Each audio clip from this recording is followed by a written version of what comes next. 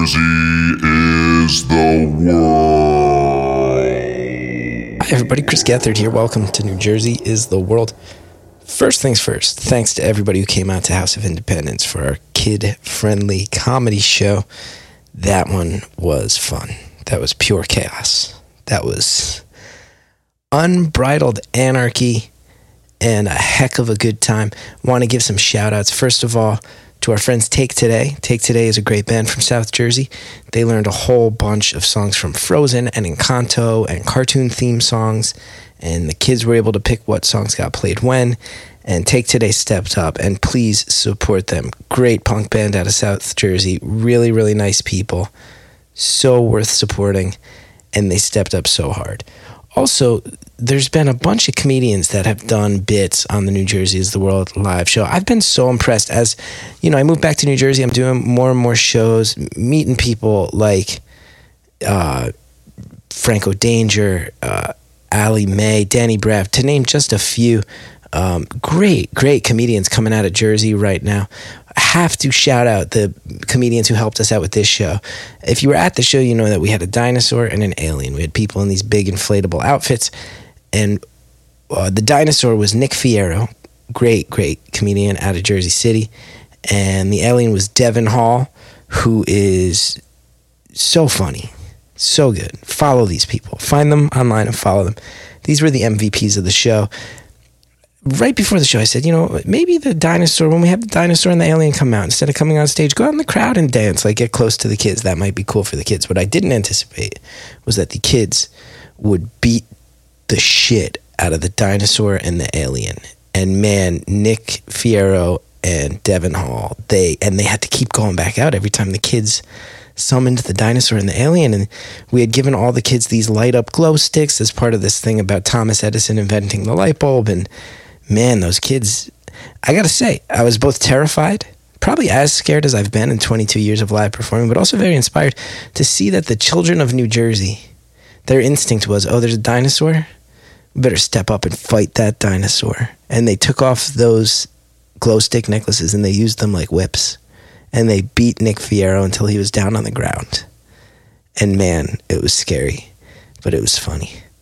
Glad to see that the kids of New Jersey have not gone soft compared to my generation. They said, oh, a dinosaur?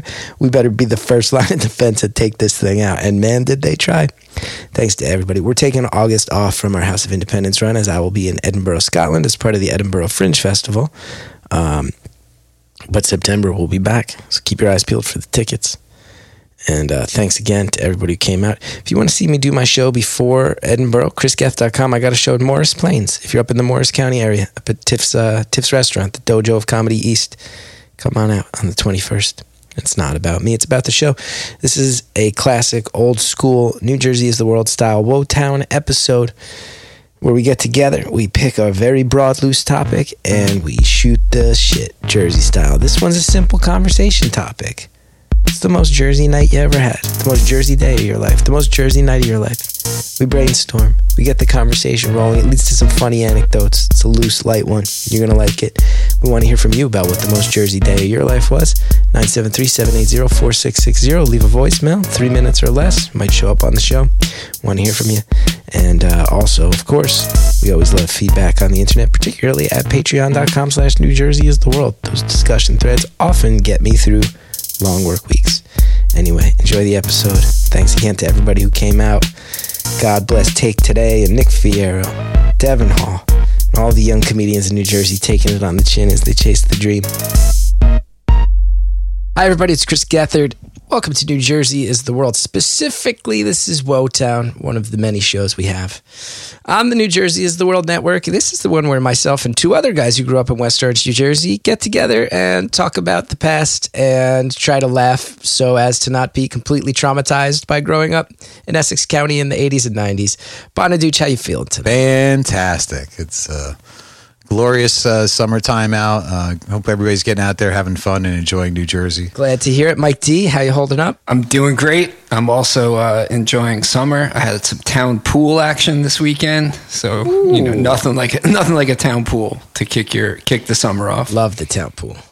I am doing well myself. Just to tell everybody, we're recording this on a Tuesday night now. I've started volunteering with the EMT squad, so my shift is on. Now, most times, nothing happens. Most times I go and I do my rig check, they call it, and then nothing happens, and I wake up the next morning and someone else takes over at 7 a.m.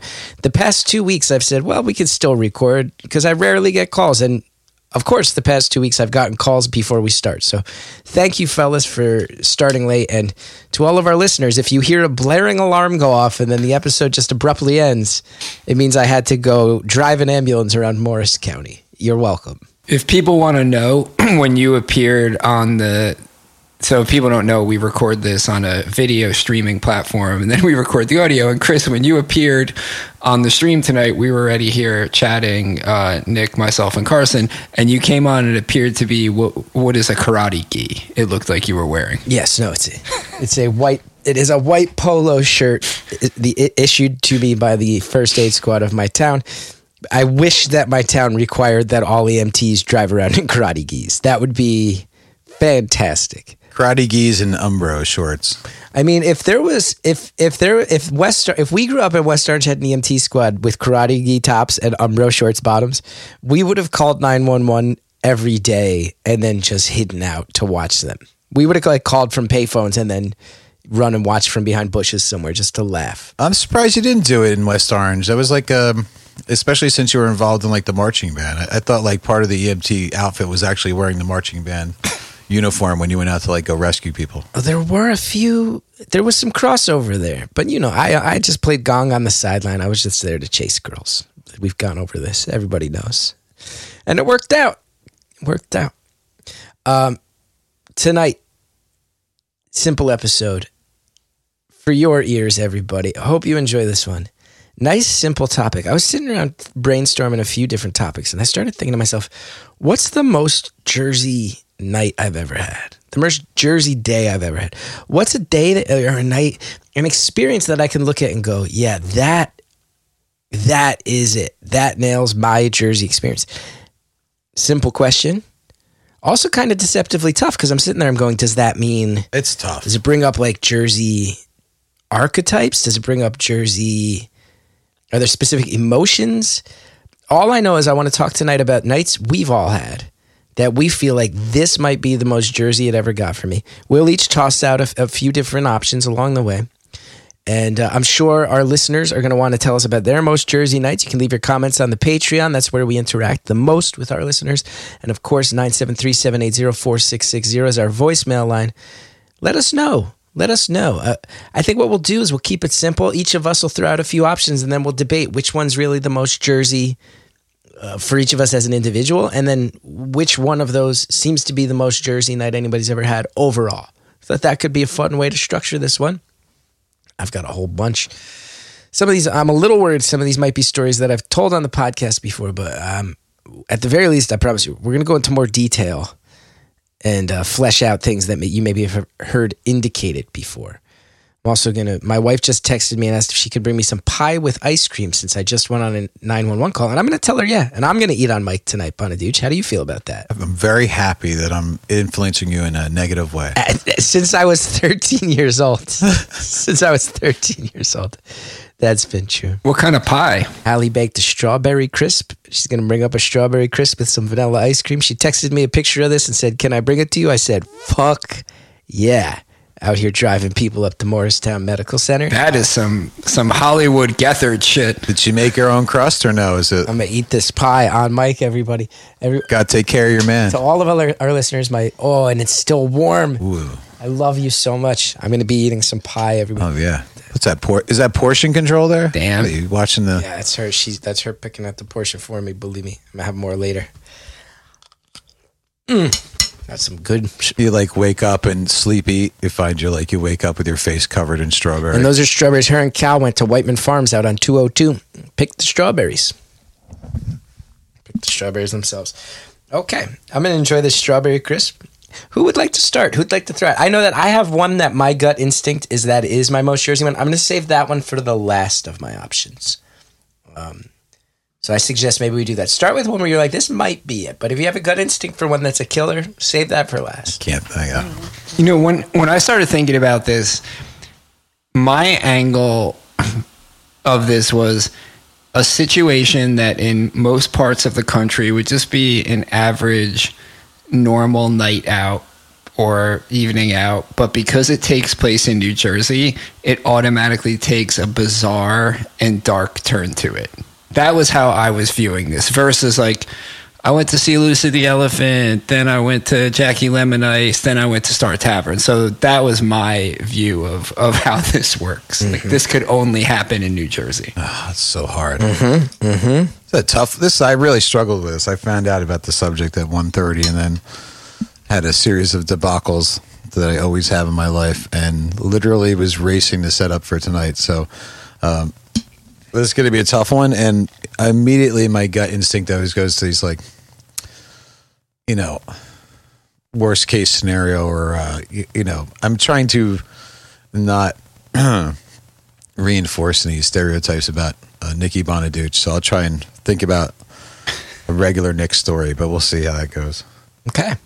I'll kick off with a story that I had not thought about in a very, very long time, which is the time that I went on what I think is the most New Jersey camping trip that has ever occurred and could only occur in New Jersey. Oh my God. It was when we were at Rutgers, and a couple of friends that they weren't in our core crew of people, but I was very friendly with them. They said, hey, we know this great camping spot up in Sussex County. We should all go camping this weekend. I said, oh, it sounds great. So Friday comes around, and myself and you know, two ladies that I were friends with, we pack in one car and we drive to meet these other friends. We drive up to their house, and they have a little Jeep, and they're like, "Oh, is everybody ready to go?" And we're like, "Yeah, ready to go." And on top of their Jeep, they have a Papasan chair strapped to the top of the Jeep. And, you know, a Papasan chair is one of those weird round chairs that's not really connected to the base, like something you would see. Oh, like wicker? Yeah, wicker. Like the Buddha would sit in it in like a bad 80s movie. And I'm like, oh, what's the Papasan chair for? And they're like, oh, we're going to sleep in this tonight. Like, I immediately recognized this as being a very poor idea for camping. So we're ready, of course, like the idiots we are. It's very late.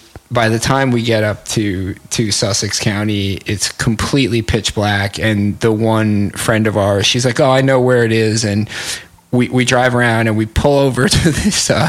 It's basically like a turn off on the side of the road. It is not any type of state park. It is not any type of labeled campground. There's literally like a place where you can see cars have pulled off to the side of the road.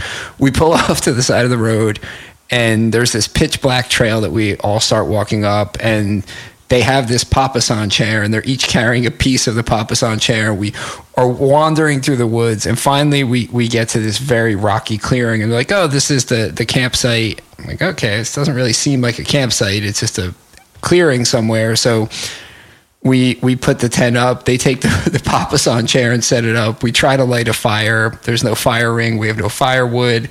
This doesn't work. We hang out for a while. And then eventually we go to bed, and I'm in the tent with these two women who in the middle of the night get into an insane drug-induced fight. I mean, like an actual literal fist fight, and we all get out of the tent and they're fighting, and one of them takes the tent and throws it down the gully, like flings it off the top of this like weird little precipice that we're on. So now we have two people sleeping in a Papasan chair, me and these two women who now have no tent.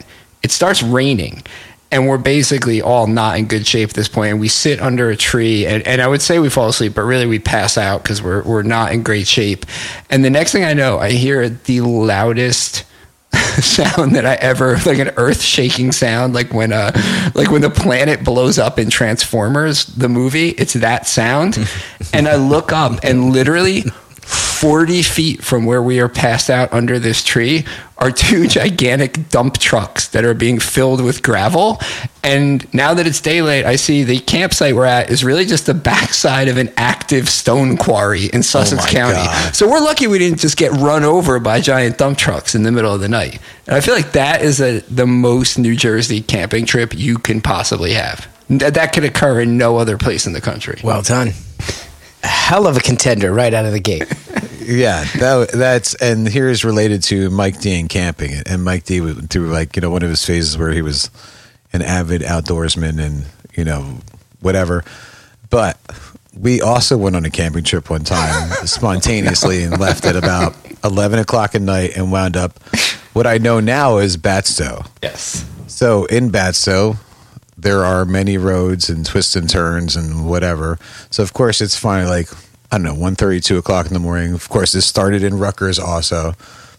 And we go down there, wind up setting up camp, and I'm sleeping outside by the fire because the tent is too small for 3 people, and just drinking all night, dancing around the fire, became like a shaman chanting, wake up to a state, I guess, park police on a speaker from across the other side of like the lake/river area that we're in, and it said, don't go anywhere, I'm coming over. And of course we have alcohol and beer and all kinds of other contraband, and I'm trying to wake these 2 other fools up, Mike D and John, in the tent, and he comes over. I wind up getting like $450 in fines because we were 10 feet away. The fact that we were even near a campsite, but we were 10 feet away from an actual campsite, we weren't in it, and then I didn't have a permit.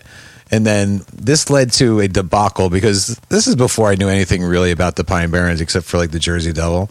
This is us driving down these like fire roads, which are sand roads, and everything looks exactly the same. And that's also pre-GPS all those years ago. Oh, yeah. Yeah, there's no GPS out there. Like no cell phone. We're winging it. And of course, in our travels, there's there's places where there's like water in the road. And of course, we have our friend with his nice 4x4 Mountaineer, wind up driving through a 3-foot puddle, almost gets stuck in that. And where did we wind up? We wind up at the Emilio Carranza Monument, as is known, but you always forget the name. I can't remember his name. I've been there several times. So that was the first time we're like all standing there. We're like, what the hell is this? Yeah. And then all of a sudden, we realize there's all these other vehicles coming through here. So of course we're not smart. We don't follow them out. We just continue to drive down these fire roads, and we're running out of gas. And of course you come back out to this house, and it's literally a tin roof house with goats standing on top of this guy's porch. This guy's a real piney musket dragger, white scraggly hair. And who pulls up right when we're going by? The same state park ranger. And he's engaging, and they're pointing and looking at us and saying things. And we're just this is it. We're all going to get locked up in the middle of the Pine Barrens down here. But so don't go camping with Mike D. We wound up only spending 1 night there, and then leaving and getting lost coming home. Wow. But yeah, that was, I don't know if it's a Jersey night, but it was definitely a good South Jersey Pine Barren night. Well, it can only happen here. Yes. You're only getting lost in Batstow and coming across the Carranza Memorial in Jersey. Mm-hmm. We also came, Nick, you're underselling the puddle. We were driving on this fire road, and like I said, our friend had a really nice, a Mountaineer, some really nice big truck. Yeah. And we're driving through all these puddles. They're both pretty shallow. We drive through one, and it goes down, and the water is up to the doors of the car. And our buddy's like, oh my God, what do I do? And Nick, you saved us because you were like, just gun it. And he hits the gas, and we get to the top of this puddle. And as soon as we get to, it's not even a puddle, it's a mini lake. We get to the top of it, and the truck dies in the middle of the Pine Barrens because obviously the exhaust is filled with water. Yeah. And the truck is not meant for that. Right. And what, did you let it dry out? It started up again? How does that work? It wound up coming out of the exhaust pipe, but just kind of sat there for a little bit, and then he tried to start it, and thank God he didn't make it in too far, and then it blew the rest of the water out, and we got out of there. Whew. You two started with 2 outdoor stories. Now I don't think any of us should be listed more than like 3 options for our most Jersey night. But since you went outdoors, I will tell you one of my runners up. This was number 6 on my list. You have 6? My God. Or number 5 on my list. There was one infamous night. It was not with Mike D. It was with Fran, Mike's brother. Fran and I, when we were all at Rutgers together, Fran used to come up and because, Fran went to school in Philly. So rather than stay with your mom back then, Mike D, Fran would often live with me in the summers. And then we'd hang out at 11 Robinson and he'd crash at my place. And I think there were 2 summers where Fran lived with me. And one of them, we did decide, I had become aware of the existence of the Delaware and Raritan Canal. I learned about it in a Rutgers class. And I'd always seen it when you drive up Easton Avenue to get to 287 out of New Brunswick. You drive all the way through Somerset and all along you see it. I go, oh, that's the DNR Canal. Fran and I did once buy a children's toy raft from, I think, KB Toys. I think I went to a mall and went to KB Toys. We were like, let's raft down this fucking canal. And we decided to do it, as is the theme of these stories. It's probably like 11 at night. We were like, fuck it, let's blow up this raft. And my roommate, Butch, he drove us up to like all the way to the top of Easton Ave, right before you get on 287. And Fran and I, in the middle of the fucking night, all we brought with us was like half a gallon of water and a bag of Smart Food cheddar popcorn. And we threw this thing in the canal. We climbed down the side. And as soon as we climbed down and got in, one of the paddles broke because it was a children's toy. So we had one paddle. I got up, tried to chase Butch, and we just saw his taillights go. He didn't see me chasing him. And it took us hours. It was hours in the middle of the fucking night. And I never forgot this part, man. First of all, Fran was so mad because I was useless. Like, I was sitting up front, and every time I paddled, he's like, you're just splashing me in the fucking face. Stop. So he paddled the whole time. There's only one paddle, so I was up there like the fucking mascot, eating cheddar popcorn like a king, not doing any of the work. But when we got to, we hadn't even scouted it. We just figured, oh, this canal meets the Raritan River, and they flow together like two... Oh, that's just like 2 streets that gently merge together. No, what happened is we'd been paddling all night and there's no current on the canal. So you're literally just dragging all of our body weight. And all of a sudden, Fran looks at, I just hear him going, the fuck is happening up there? And I'm like, what? And he's like, there's birds flying out from under the surface of the water. He's like, that's insane. Look. And then I can make it out in the darkness, just like these black things shooting up. And I'm like, those aren't birds, they're bats. And Franny realized, we were like maybe 10 yards away. It's when the canal meets the river, they don't just flow together. It's like a culvert that merges them. And this thing, it wasn't at 90 degrees, but it wasn't far away. Like if he hadn't seen these bats flying out of this fucking thing, we would have just paddled into this and plummeted like 20 feet down this concrete tunnel and died. So we just got out. We walked the rest of the way through New Brunswick at like 3 a.m, carrying an inflatable raft, and some bros on their porch gave us beers and asked us what we were up to. We told them, hey, we just paddled all the way down the canal. They gave us beers. This is connected to you not being near water and inflatable devices, like inflatable shoes. Oh yeah, you put me and air and water together, and I almost die. This is a running theme of the podcast. But that DNR canal runs like extensively and is actually like a water supply now for some towns. But anyway, I was doing part of that. They were dredging it, and literally in places it's like maybe a half a foot, and it's very still and like very mosquito-y. So I never knew about this other section. I was always familiar with that section. But it goes like, it runs all over the place. It's like pretty interesting. Yeah, I think it goes from Princeton to New Brunswick. This summer, we should all put on inflatable feet and run down the DNR Canal. Just run as fast as we can, man. That'd be the best. Okay, I can kick off the next round because we had a nature round. There you go. So why don't I kick off this next round? I'm one of the most Jersey nights I've ever had. A transformative night for me. And if you know anything about me, this really did set a lot of my life's direction. And it involves one of the people on this stream, the silent Wotown member, the silent assassin himself, Carson Kopp. So out of our whole crew, I was a comic book kid. Middle Earth Comics. I go in one day, I see issues 8 and 9 of Weird New Jersey sitting in the window. As I walked in, I was like, what the fuck is that? My brother had been a huge fan of this book, Roadside America, that was all about like strange roadside crap all over the country. He loved it. I loved it too. And that was kind of tapped in with the WFMU scene. Those guys used to promote the book on there.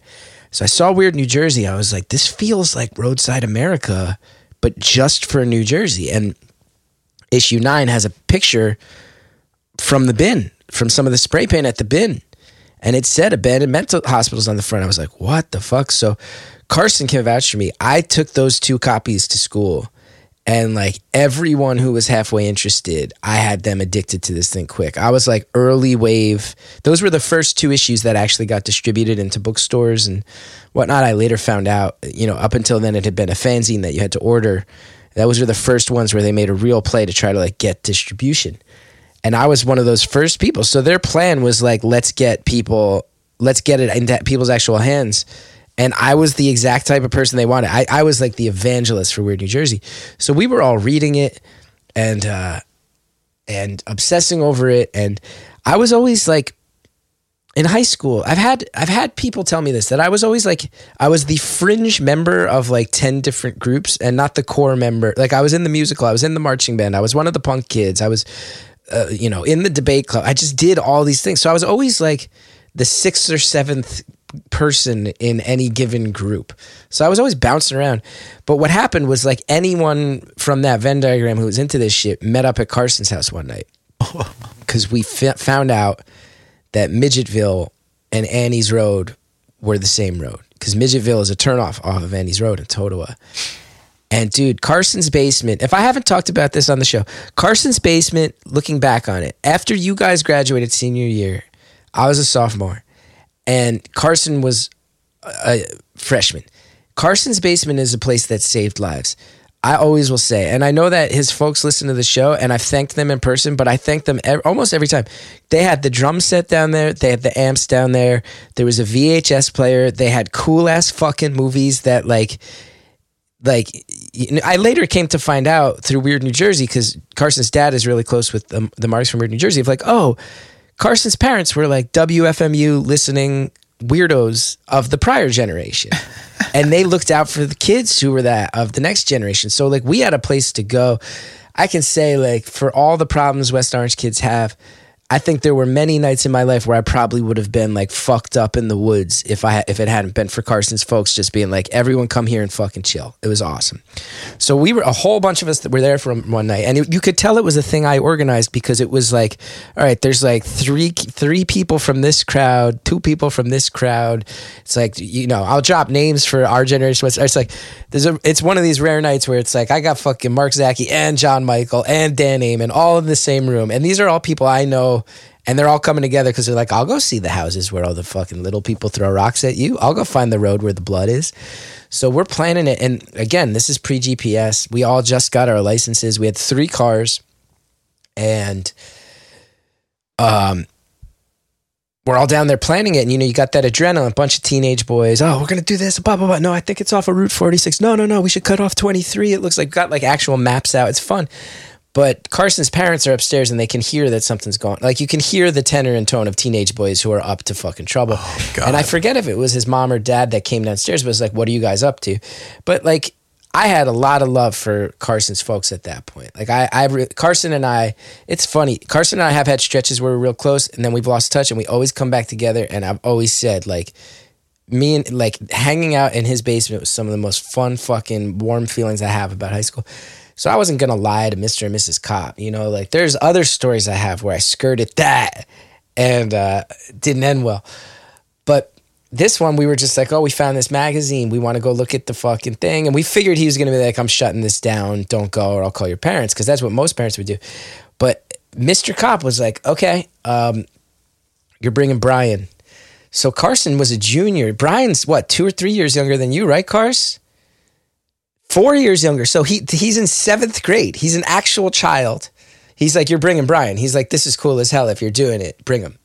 So our plan was like, we'll go, we'll find Midgetville, we'll get them to throw rocks at us, we'll find the blood streak on Annie's Road, and then we'll sneak into Laurel Hill Cemetery. We're going to find Annie's grave, see if we can summon her ghost. We're going big. 15 fucking scumbags from West Orange. One of them is literally a child. I look like a child. We get there. We don't know shit about Totowa. You guys remember, that's one of the Jersey things. That one of the beautiful things about Weird New Jersey, outside of all the stories, is you realize it's the first thing that made all of us drive to another town on our own, And when you're in Right, you're never going to go to Totowa without that. Yeah. dude, when you grow up in West Orange, Totowa feels like Kansas, you know. And then you get older, you're like, oh no, it's next to Wayne, it's next to the Willowbrook Mall.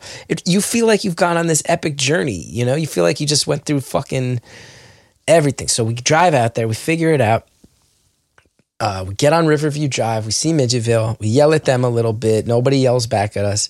Drive up and down looking for the blood streak. Then we park our cars. Now, I've later come to learn Totowa, there's not that many people in that town. That's notoriously, Totowa as a town has so many graveyards. There's more dead people than alive. Like, there's not many actual people that live there. So we park in these quiet areas, like 15 of us, all adrenalined up. We go to sneak into the cemetery. Pretty quickly into it, Carson's brother, who again is real little, is like, yo, what are we doing? This is like really scary. I tried to play it tough, but I will cop to the fact I was scared out of my mind too. I was like, Brian, you know, if you're not into it, I'll just wait with you. And everybody was like, Geth, you sure? Like, you're the one who found the magazine. It's kind of your thing. I was like, it's all good, fellas. I'll take the hit. I'll take the hit on this one. Meanwhile, I'm like, get me the fuck out of this cemetery. It's scary as shit. It's huge. So me and Brian Kopp, we're just walking around Totowa. There's like people looking. I see people looking out curtains at us. Oh man, this was stupid. Brought 15 fucking West Orange dirtbags. So all of a sudden, we just hear like blah, blah, blah, blah, blah, like this burst of noise. We see a few lights flashing, and then nothing. And Brian's looking at me because I'm a senior in high school, so I am justifiably in his eyes. I'm an adult, but I'm just a kid. I'm like, I'm sure everything's fine. I'm sure everything's fine. Couple minutes later, we see Carson and Steve Feynman, who I haven't talked to in years, but if he somehow finds this, shout out to Steve Feynman. I knew that guy from kindergarten forward. Steve Feynman was this real, like, quiet, nerdy guy who then, end of junior year, everyone realized he was the funniest motherfucker in West Orange, and he just became fucking cool. He became like a beloved fucking dorky mascot of my senior class. But he was physically, and Steve, much love to you. I think you will laugh if you hear me say this. Steve Feynman, at least at 17 years old, maybe he's turned into some sort of CrossFit dude now. He was a physically uncoordinated human being in high school. He was 6'4", probably. He was really tall and really skinny, but not like a physical dude. Dude, Carson and Steve Feynman come running out. So there's now 4 of us accounted for. There's 11 other kids, no sight of them. Carson looks pale as a ghost, just hauling ass. Steve Feynman's running towards us. He holds up his hands, and his palms are bleeding. It looks like he has fucking Jesus stigmata. There's just blood gushing from both of his palms. I'm like, what the fuck is going on? And they're both like, we gotta go. We run back to the block where our cars are parked. Turns out they were all in there, making noise, taking pictures with the flash. And next thing you know, boom, a spotlight comes on. And these cemetery caretakers had rolled up in a pickup truck, had a big floodlight in the back, and they just blasted on these kids. And everybody scattered in different directions. So one by one, all these different West Orange kids are showing up. It's groups of 1, 2, 3, just everybody's trickling back to the cars. Turned out the fucking thing with the palms was Carson and Steve ran in the same direction, and they got to a chain link fence that was pretty high. Carson hopped the fence, turns around, and Steve's like, I can't hop a fucking fence this tall. Like, I can't hop this fucking fence. And Carson, jump in and correct me if I'm wrong, but I feel like these are the broad strokes. Carson's like, dude, you can fucking hop the fence. Like, summon the adrenaline. We're getting chased by undertakers. Hop the fucking fence. So Steve's trying, he can't do it. He's just fucking, I mean, this guy made Greg Gethard look like fucking, like a fucking... a mathlete? Olympic athlete. Like, he really was not physically an adept human being back then. So Carson hopped back over the fence and basically put him on his shoulders and hoisted him up. And Steve just took his hands and on the top of the fence pushed himself over, but like pushed his hands down. But it was chain link, so it had the little twisties, you know, at the top, like the barb. So he just fucking mashed his own hands into him. He's bleeding from his fucking palms. Everybody else is coming back with their own story. Oh, they chased me like this. Oh, they chased me with the car. They chased me out of the car. Our one friend, he's still out there making music. I actually just saw a video of his pop up on Reddit. His name was Antoine Poncelet, and he very much fits what you think. He was our friend. Like, we all liked punk back then. He was the guy who liked The Cure, Depeche Mode, industrial stuff. He knew about all that stuff. He was covered in mud, and I'll never forget, he was running down a hill and he slipped. and it was a section that it didn't have like tombstones. It had like the flat grave markers. Oh. So he's like tumbling down this hill and like realizing, oh my God, I'm rolling over fucking graves. And he's covered. And there's a part of me that's like, that's traumatic. Like he was really shaken up. There's also a part of me that's like, if you're the kid in high school who really likes The Cure, that's also kind of your fucking dream come true. Let's be honest. You know, you're sitting around listening to Echo and the Bunnymen. You like fall, slide down the mud and bouncing up the graves. It's kind of amazing. So everybody gets back to the cars except Dan. Now, any listeners from West Orange, Dan Amon is a name a lot of West Orange people know. He's kind of the king of down the hill of my generation. He's always at the St. Patrick's Day Parade, knows every bar. He used to always be at the Shillelagh Club. Great guy, like great guy. He just no-showed. But he grew up near me. He grew up, I think like Whittlesey or Watson Ave down near Colgate Park.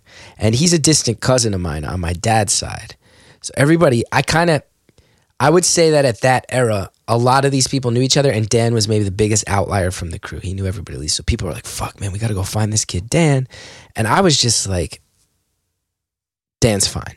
And they all looked at me. I was like, Dan's like distantly related. I've known this guy. Me and this guy, I've seen him at Colgate Park, like where we would literally have fucking like gang fights for fun. Like literal, you guys are from this section of the neighborhood. We're from this block. Let's all just have a fist fight for fun. I've seen him be fine. Like I've played Manhunt with Dan and watched him jump from like the roof of a house onto the roof of a garage and not break stride. Like out of everybody here, actually, I would bet on Dan to be fine.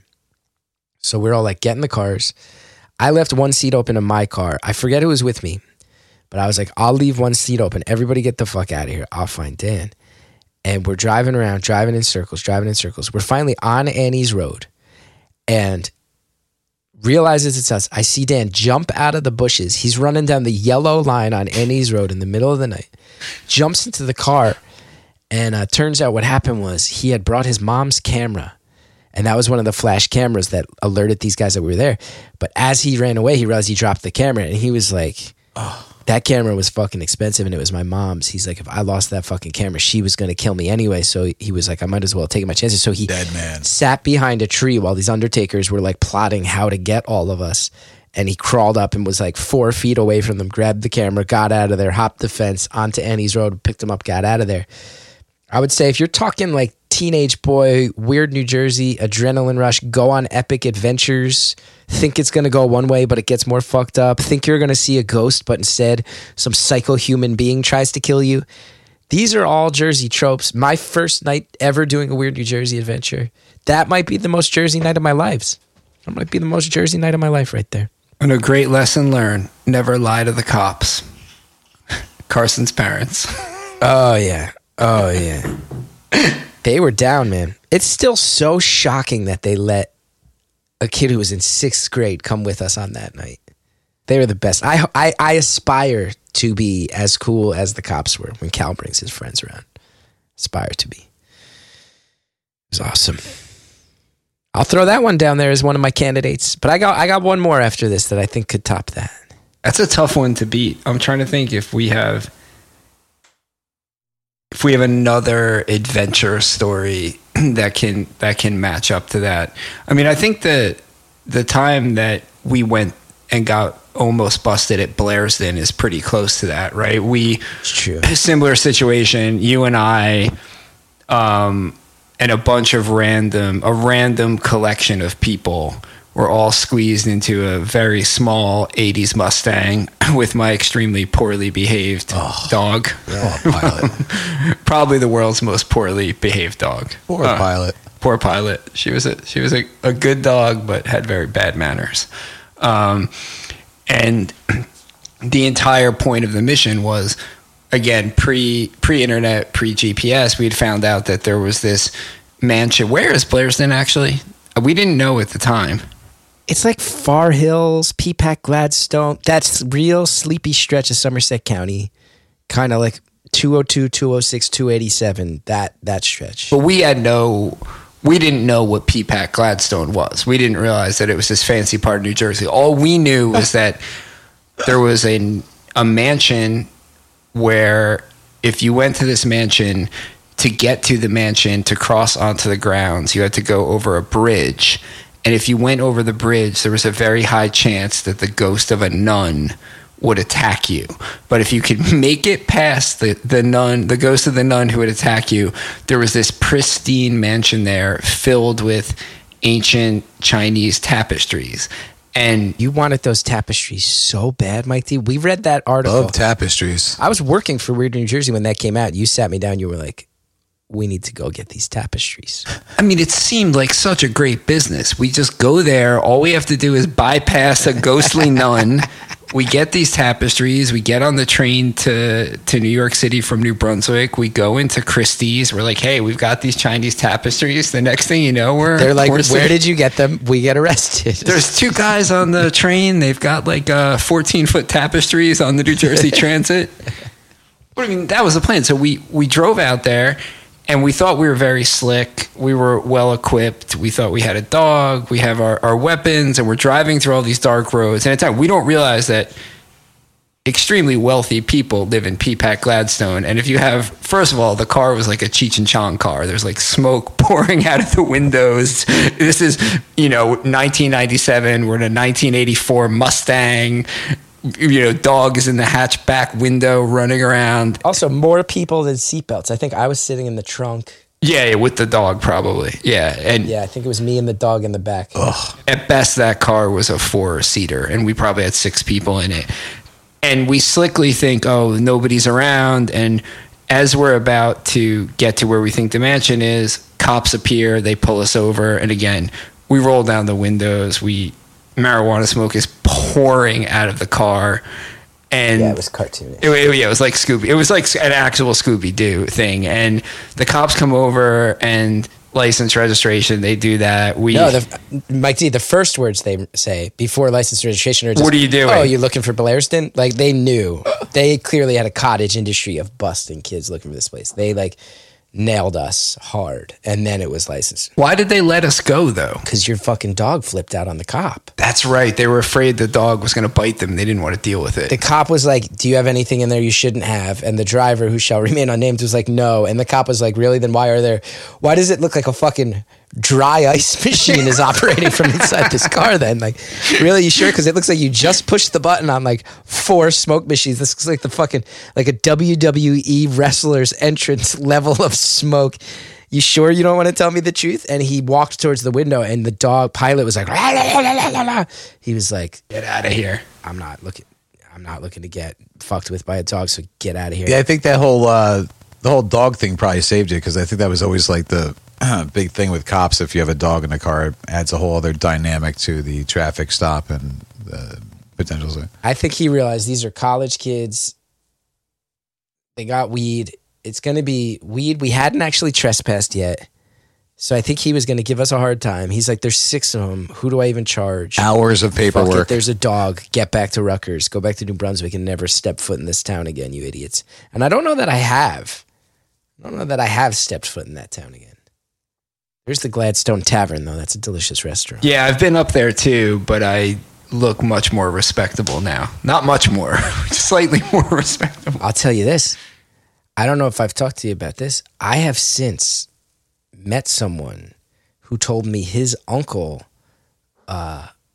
purchased that mansion from the nuns. Cool. That before it was abandoned, his uncle lived in it for a while, and he said he's been in it. And he said his uncle had all these stories about how the elevators would open and close even though they weren't connected to the electricity anymore. All this shit. He said it was fucked up in there. What about the tapestries? Did he have any information on those? No insight on those tapestries. He used to sleep with them wrapped around him at night. There is, Mike D, there's a part of me that knows for sure. There's definitely a part of you that believes those tapestries are still there and still has it in the back of your mind that you are going to go get them someday. I kind of think that if there were to be a nuclear apocalypse tonight, I would probably make it my mission to go there and rescue and safeguard those tapestries and other pieces of art. That would be sort of my post-apocalyptic mission. Before all the teeth fall out of your head. Yeah, now you're a little less, let's take them to Christie's and sell them, and a little bit more like, we got to get these preserved correctly. You're a little more cultured now. Bonaduce, any other candidates for most Jersey night of your life? Doesn't need to follow the adventure thread. I know. Well, it's kind of an adventure. This is one that just popped in my head because Mike D had brought up another one, but he'll probably have to wind up telling most of the story because I don't remember most of it, but maybe we can save that one for last. But this is one that starts in Rutgers, and it's directly, so my history was that I went from WVU to living at my fraternity house that was the same Theta Chi from West Virginia to Rutgers, made a lot of great friends, and my one good friend Josie and I were the social chairs, so we organized all the parties and stuff like that. So we had just initiated all of our new brothers, and we were having this great big party at one of the many Indian-owned, dilapidated motels along like Route 1. So we're there, and like, of course, I'm like the guy, like, you know, we bring kegs and everything else like that, and of course they immediately become alerted because there's dancing girls and loud music. We had our very good friend who's passed away now, DJ Hash, who used to DJ at Old Queens. DJ Hash, R.I.P. So Hash couldn't help himself to like blast music, and we kept on telling him, listen, we have to keep it down. We have like, you know, girls in here, and like we're all acting like idiots, blah, blah, blah. And all of a sudden, of course, there's a knock on the door, and there are like 15 like Indian guys, like owners, their families, nephews, cousins, and they're like start threatening us, and I am completely blotto and proceed to like pretend that I'm a police officer for whatever reason. What? I was like, do you know who I am? What? I'm like totally out of like my mind. This is Bonaduce came out and was like protecting Nick, and we were like, okay. The thing was, there was 2 doors to this place. There was the door to the hallway, which we answered, and then there was the back door. So the back door, everybody's like running out the back door at the time. We know the police are coming. And I tell my buddy Joe, I'm like, just close the door long enough because I'm not leaving the keg here. So Joe and I, he closes the door. We grab the keg, run it out. I strap it into the Volvo. As we're pulling away, the police are coming around the other side. And Joe turns to me. He's like, hey, listen. He's like, we had this full keg of beer, and you have to, it's in the middle of my Volvo in the back seat with like a seatbelt on it, like strapped around it like it's a person.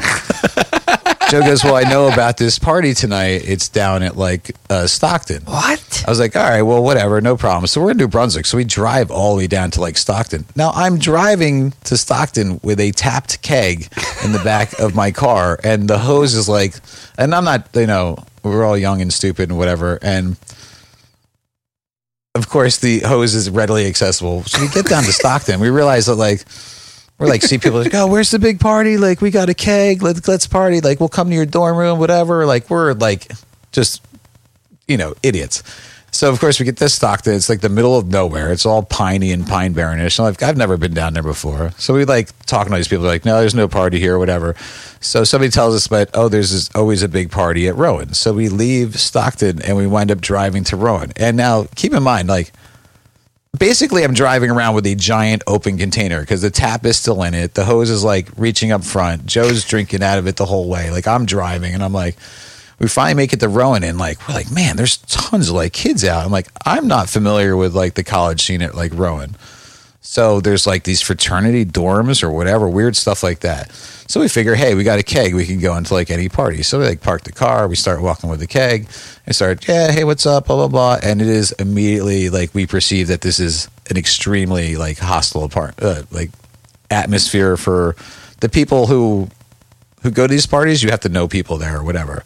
And then you just don't go. So me and Joe are like, I'm an idiot. And Joe is the friend who, every time I go out with him, he's the guy who's going to get me punched in the fucking face before the end of the night.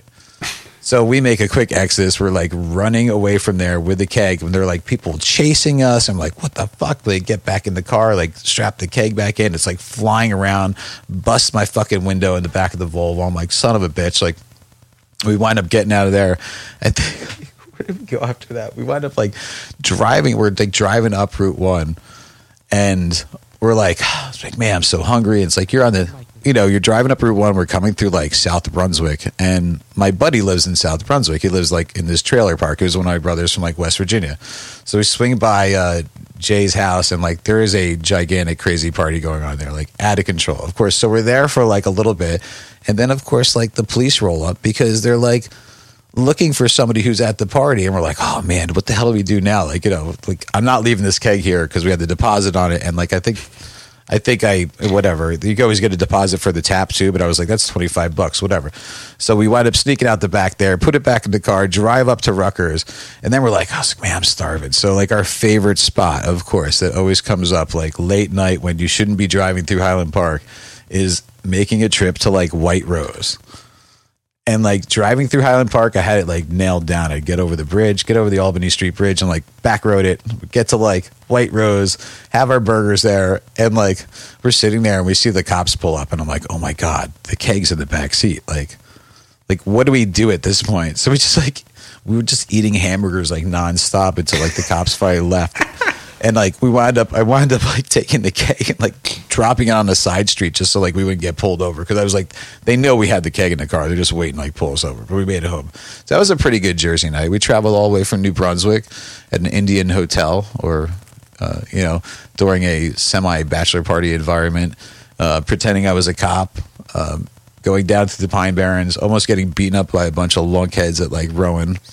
And then we made it back to New Brunswick after a side trip. White Rose. And Yeah, White Rose. classic. Well, White Rose was a constant theme at 3:34 in the morning. That does start to feel that is the one that feels most like a live act, like a living real life Harold and Kumar-esque. Like Harold and Kumar, which we talked about when we went over the NJ.com's list of Jersey movies. Like Harold and Kumar gets a lot of respect, and that idea of sometimes you just wind up in a car driving and encountering fucking mayhem. That's pretty classic right there, Bonaduce. That's pretty much my life every day. So Okay. That's a good one. That's hard to top. We've got Mike D's camping trip. We've got Nick and Mike getting lost in the Pine Barrens, chased by cops. We've got me trying to take an inflatable raft down the DNR Canal. That's round one of our stories. We've got my first ever Weird New Jersey night, getting chased out of a graveyard in Totowa. We've got Mike recounting he and I at Blairsden, cops pulling us over before we could surpass the Nun and get the tapestries. And we've got Nick Bonaduce, real life Harold and Kumar-esque evening of debauchery. All very good Jersey stories. I think I have one that is the most Jersey night of my life. Now I'm going to let you guys decide, and I'm going to let the listeners decide. But I do have one more where I go, if I'm really thinking of it, this is it. And Mike D, you were there for this one as well. I'm always there, man. Mike D is generally the person who is there for the most blank night of your life. any bad idea will immediately, Mike D will be like, yeah, sure, no problem. Yeah, Okay. I'll be along for the ride on some crazy shit. Mike D, this was my brother's bachelor party. Oh, man. I have like about 150 physical photos of this party in a box. Well, keep them. I never need to see And that's where they will stay. Yeah. And I'll say, too, some background on this was you and I, you and I had stayed in touch, but there was a stretch there where you and some of our New Brunswick affiliates weren't in touch. You and my brother hadn't been in touch. Just people grow apart. I was still hanging around the city a lot, so I'd come and drop by the Strand when you were working there. Always touched base. And there was one time where I dropped by the Strand. Sometimes if I was in the neighborhood of where you worked, I'd go, let me just pop my head in, see if Mike D's there. Also a thing that seems so crazy by New York City standards. When you lived on Prince Street, sometimes I'd just actually just go by and ring your buzzer. Ring my and you'd doorbell. actually be home. Yeah. Which never works in New York City. But every once in a while, I'd be like, oh, I'm down this way. Just go see if Mike D's around. I'd ring the buzzer. So we always caught up. And I told you, I was like, I know you and Greg haven't been, and I don't think there was ill will. It was just, you were in the city, he was in Philly, he was in Boston, like running around, And this was before like texting made keeping casual. Like everyone knows what I'm talking about. I'm not trying to imply that you and my brother had some falling out. I don't believe that was the case. It's just, it'd been a while. I was like, dude, my brother's bachelor party is this weekend. You should come. You were like, fuck it, I'm in. So you were there. So I was just thinking about it. I was like, man, it just hits so many Jersey tropes. Here's what I like about it.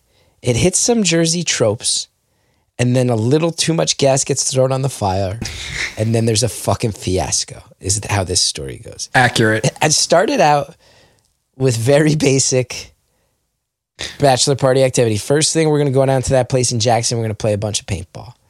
And right there, Jersey. I think there's a lot of people who are like, oh yeah, I've passed that paintball place on the way to Great Adventure. We went to that paintball place. Jersey bachelor party. Boom. Already happening there. You should know, my brother went to school in Philly. He's lived largely in Philly since 1995.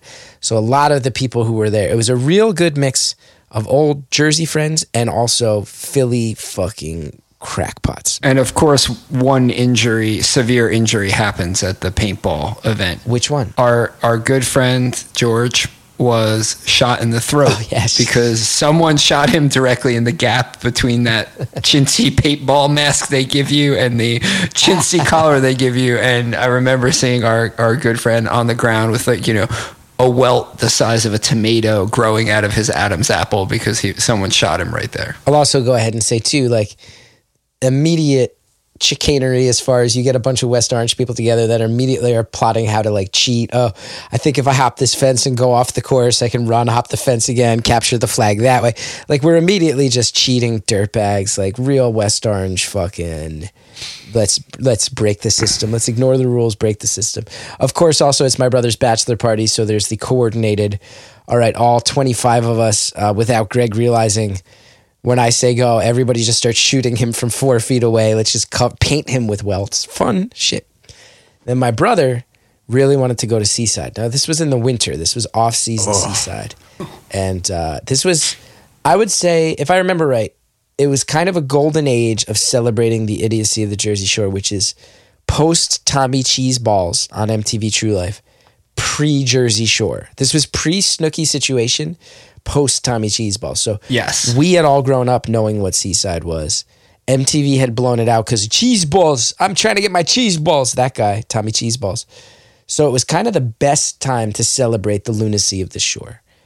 And we did it like prom style. Like, we went and rented one of those, like, family run oh my God, hotels that has, like, a whole floor with, like, 10 beds in it. If that hotel were a D&D module, it would be called the Chamber of Skivats. It was one giant hotel room that within 45 minutes became the most Skivats place in the Northern Hemisphere. It was disgusting. Yeah, it was really gross when we walked in. Instantly there was beer and malt liquor being spilled everywhere. It was much grosser. And those Philly kids could not hold their booze. Dude, and they didn't give a shit.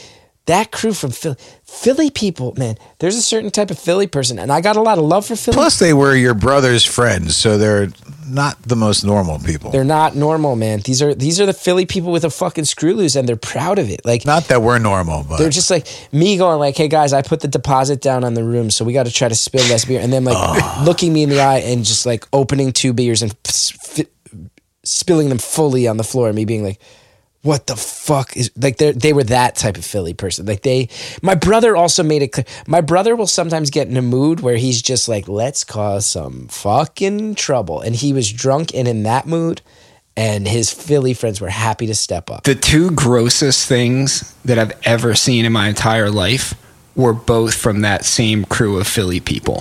One, which I've mentioned before, was the time that crew of people paid their friend to drink diarrhea, which all of us witnessed at a party, which again, eventually that dingbat was hospitalized. The other one was with that same crew of people right around, it might have even been like a pre-wedding thing for your brother. He invited us all to a party in Philly, and we get there and your brother's got like a real nice spread set out. He's got like food everywhere, and this friend of his who apparently was a dentist or a doctor. Oh, that guy, yeah. He jumps onto the table where all the food is. He pulls his pants down and starts fingering his own asshole vigorously. And I'm not talking like a joke half. No, I was there. Oh, like seriously, it's like fingering his asshole, like hardcore porno style. And he went knuckle deep, minimum. And then immediately goes to the buffet and starts eating food. And I say to all, I'm like, guys, no one eat anything else unless you want typhoid. Like, please. Those are probably the 2 most disgusting things that I've seen. Same crew at the bachelor party. He fingered his asshole as a joke and then was just like picking out pieces of salami and putting them on crackers like that was normal. It was fucking nuts, man. So Mike D, everyone now is, I had stopped drinking at this point, so I was really just like I was nervous, man, because I was like, this hotel room's fucked. It's going to cost me hundreds of dollars. So I'm like, it's my brother's bachelor party. Chill out. So I actually managed to chill. We took to the boardwalk, but it was I forget if it was January or February, but everything it was off season. Everything was closed. Like the Beachcombers open, that's it. Yeah. It wasn't, well, we'll get to that. It was it was funny though, because it was crazy because everything was closed, but it wasn't like so cold that we couldn't walk around. And if you remember, Mike T, there was a ride. I think Seaside, if I remember right, they have the thing that's like the ski lifts, right? That take you up and down the beach. Like the flying monorail. Dude, these fucking Philly kids are like, we should go on this ride. I'm like, well, it's closed. They're like, who cares? Do you remember this, Mike D? Climbing up. They started climbing the boardwalk banisters and leaping and grabbing onto the bottom of those things and swinging back and forth. Oh my God. It was completely fucking insane. But I mean, more often than not, they're just fucking like missing and falling down. And like, I don't know how people weren't breaking their fucking spines on the way down. But they all started trying to fucking hang from the bottom of the seats from the turned off thing. It was like turning into real mayhem. And then we get to a bar, which may have been the Beachcomber. I don't remember what bar it was, but wouldn't shock me. I think it was the Sawmill. Yeah, Sawmill's at the far end, the south end. Yeah, dude. I think it was the Sawmill. Mickey Bonaduce. Also, I'm looking at myself in the StreamYard right now, and it looks really like I'm wearing a karate gi a lot right A good now. look. It really does look like a karate. Bonaduce, we walk into this bar, and in my mind, I'm like, we'll get a bunch of... Like, I'm going, if it's a slow night, they will put up with us to make some money. If it's crowded at all, they're going to tell us to turn around and leave, because we're already clearly at a point where most of these people shouldn't be served. Instead, I get the third option, the curveball no one saw coming, which was we walk in and realize that, and I mean with perfect timing, where it hasn't started yet, but where there's someone on a mic going like, all right, everybody grab your spots right now because we're about to start the Mike D breakdancing contest. No. Yes. Full on fucking breakdancing my contest, gosh. middle of winter. What? Seaside Heights, New Jersey. Fucking B-boys, Guidos. We should say Guido breakdancing contest. But a good mix, like some B-boys who have traveled from out of state and then some straight up fucking Vinny from the block ready to fucking throw down. And like Guido breakdancers who are there with girls who want to impress the girls. Like the cartoonish nightmare of like break dancing plus Everything you want. Jersey toxic masculinity plus fucking tough guys. As soon as we walk in, I'm like, no, because I could just see. And I don't even remember who put the idea in his head. It might have been you, Mike D. I don't know, but someone just turned to my brother and quietly went, Greg, you're entering this breakdancing contest. Oh, no. And my brother was just in one of those moods where he's like, fuck yeah, I am. And we talked to the DJ or organizer who, I don't know if we slipped the money, if there was an entry fee, but we somehow entered my cross-eyed drunk brother in a real breakdancing contest. He does have some moves, I got to say. He has no moves, Nick. You're being a sarcastic thing. It was crazy because, I mean, there's kids walking out. And most of it, Mike D, how would you describe the breakdancing? I would say most of the people were like show-off Guido dancers. And then there were a couple people who clearly this was their thing and they did this. There were a couple of people who, like, breakdancing was clearly their main driving force and they were extremely good at it and took it extremely seriously.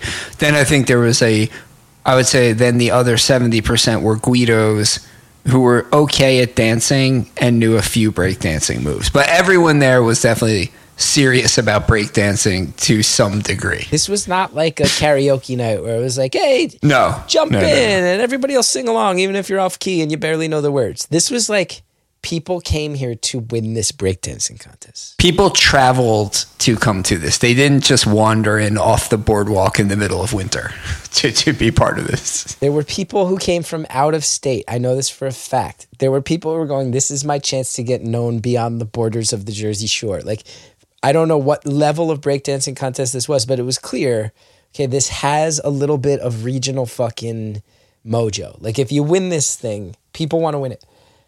And then you got my brother, who, it always cracks me up. He does this thing where he will walk onto a dance floor, and it's very easy. If you just want to shut your eyes, listener, you can imagine it. What he does is he lets his arms go completely limp, and then he just twists and flings his body weight back and forth. Mike D's laughing because he can see it in his mind. And he just lets his dead, limp arms just bounce off his back and his chest. And he just swings around. And Mike D, I've seen my brother in this situation many times growing up. It might have been maybe the last time I saw it, where you can vouch for me. None of these breakdancers thought this shit was funny. No, The Philly people thought this was funny. Even the other Jersey people at that bachelor party were like, "Oh fuck, what did we You're do?" gonna get beat up. Because the breakdancers were like, "We're gonna kill this fucking geek, man." They were offended that he was mocking the art of b-boying. That was my take. He had also rolled his shirt up in the front into a little knot. Just like belly was sticking out. It's like fucking awful chest hair. My brother will laugh when he hears it. Like, it's just like me and him both have chest hair that's like sections where it looks like where you're like, are you a man or a boy? You know, like we got that. And him just like flinging his fucking dead arms back and forth to the song, using up all the time. Like all of us laughing and the B-boys feeling like they're being laughed at. And then classic Greg Gethard, like you could just go do that, get the laugh, and then like take a bow and get out of there and let the contest move on. Or it could be like each B-boy gets 7 minutes, so I'm going to do this one move for 7 straight minutes. Oh. And I don't remember. I think I may have grabbed my brother pretty quickly afterwards and said like, I think we got to get the fuck out of here. I think it calmed down somehow. I don't know if we talked to the B-boys, but they were going to kill my brother. No, we had to flee the bar. Basically, like we left and there were people shouting at us as we left that we better get out of there and not come back. We were lucky to escape without being beaten. My Lord. Here's the kicker. And I don't know if I've ever told you this, Mike Dean. But years later, I'm involved in a show at the UCB Theater. The big Sunday night show there was called ASSCAT. What would happen is you'd come out, intro the show, you'd bring out the cast, bring out someone of renown, you know, you try to get a celebrity. They tell true stories from their life, and then the improvisers make up scenes.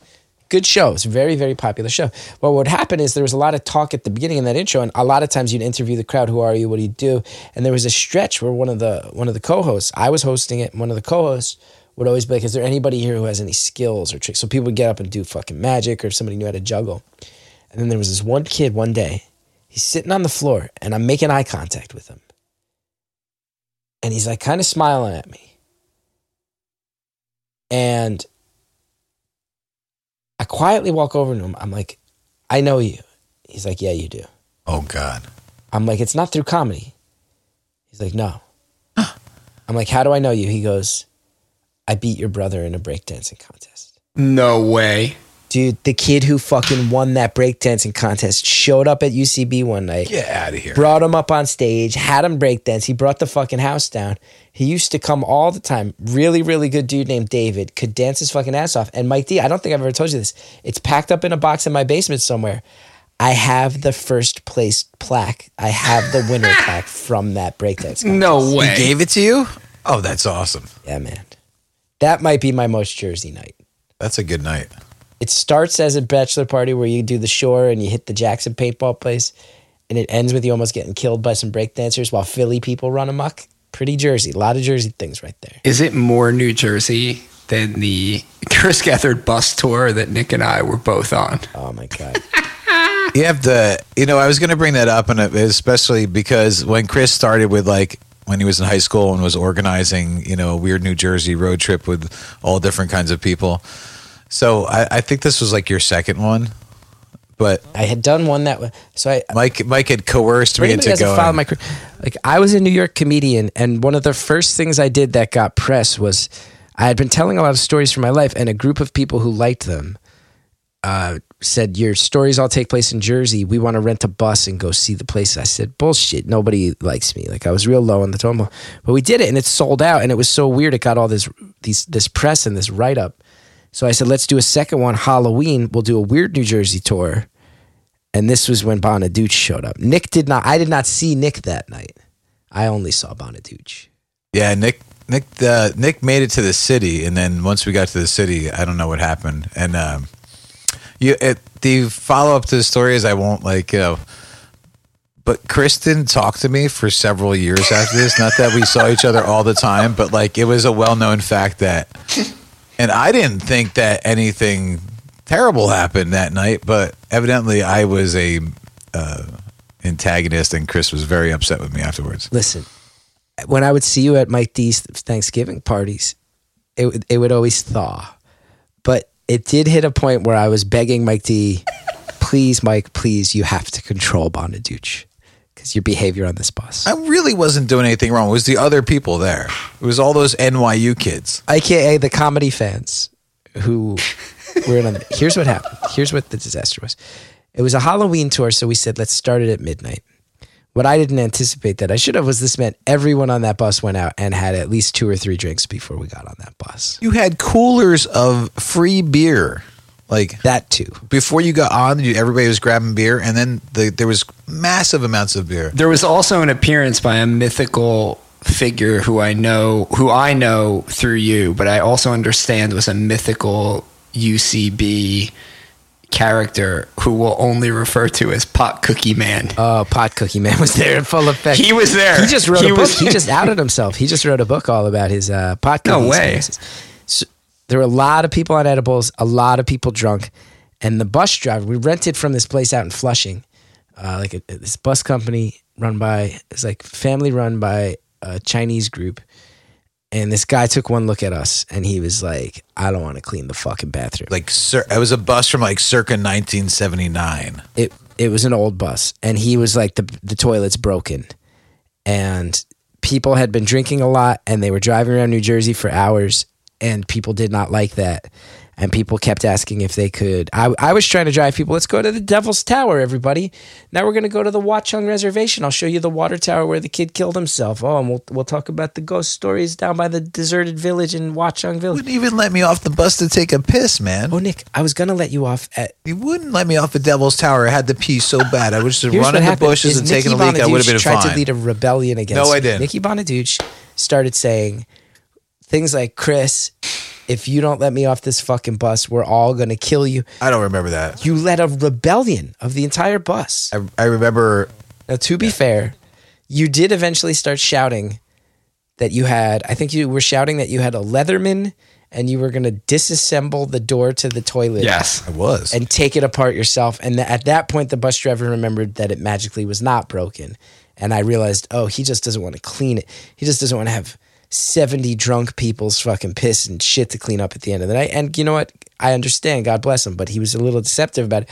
Turned out he did magically remember that the toilet was not broken when you produced a flathead screwdriver and started trying to disassemble the door. But I can also say, Mike and Nick, and this is not throwing shade, my fans were much younger at that point.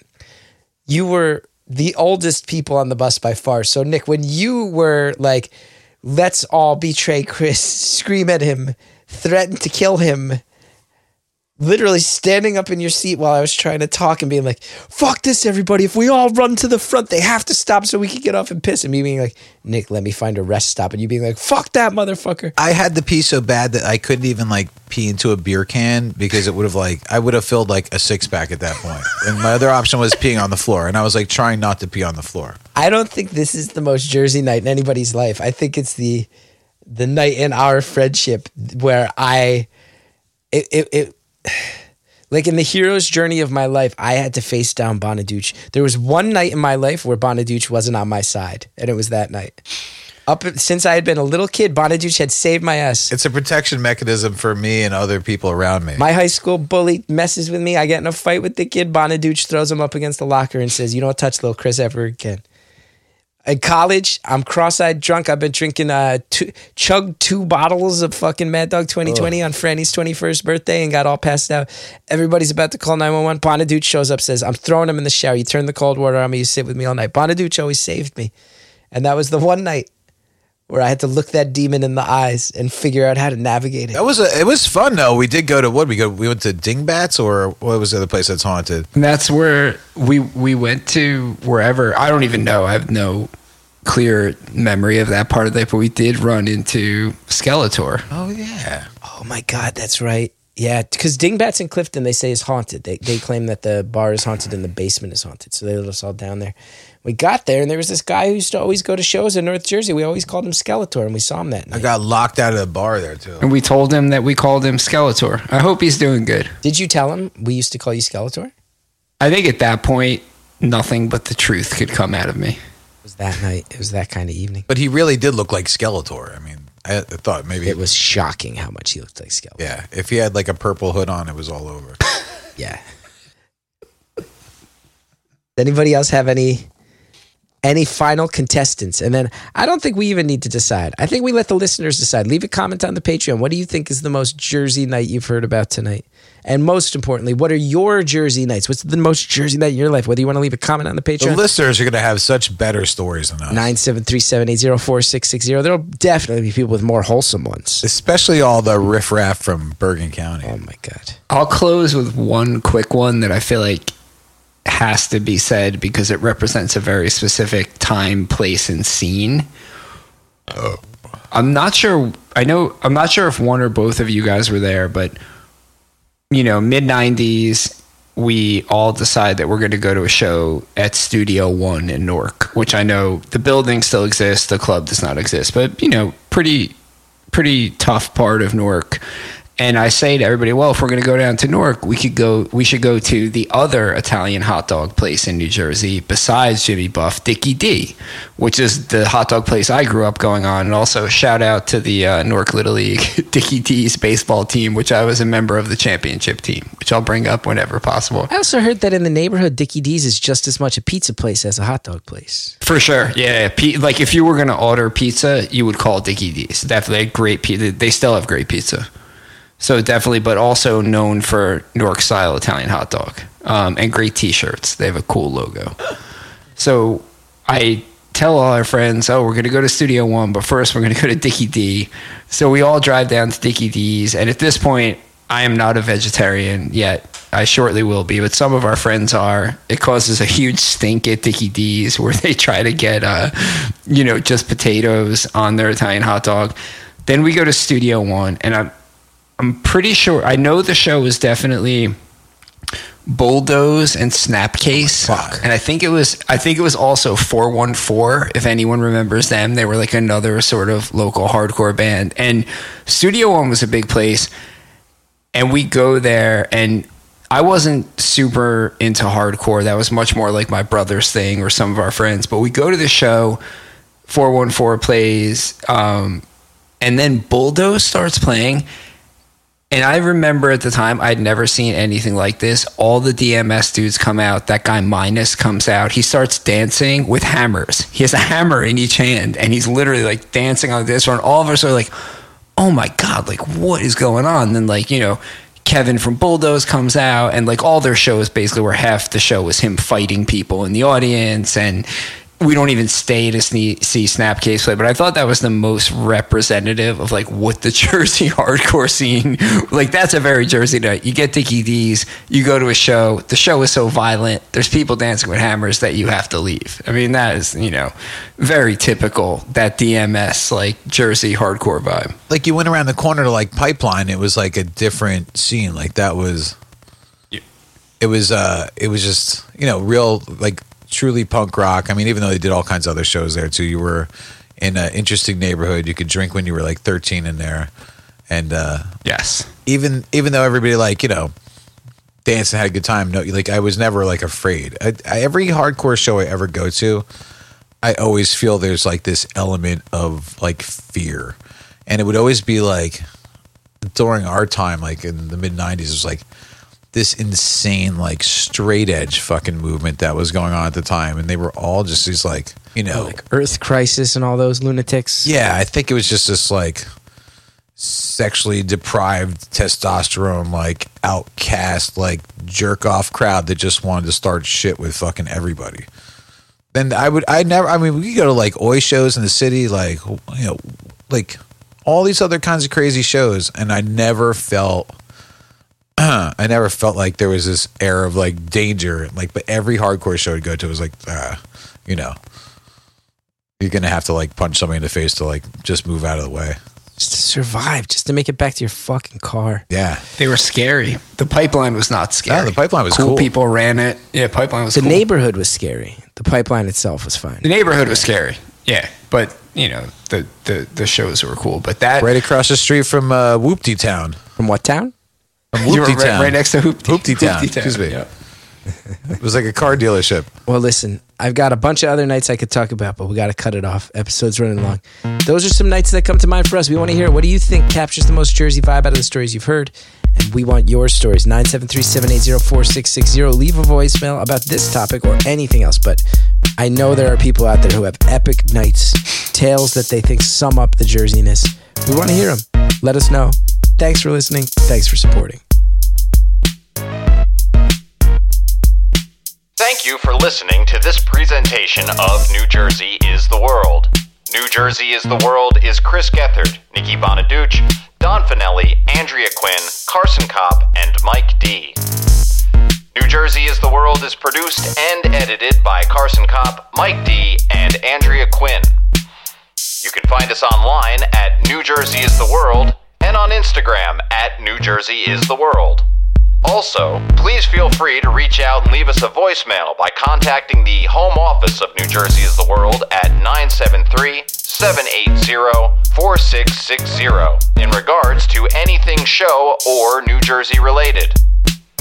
Please subscribe and listen to more episodes of New Jersey is the World on your favorite podcast service.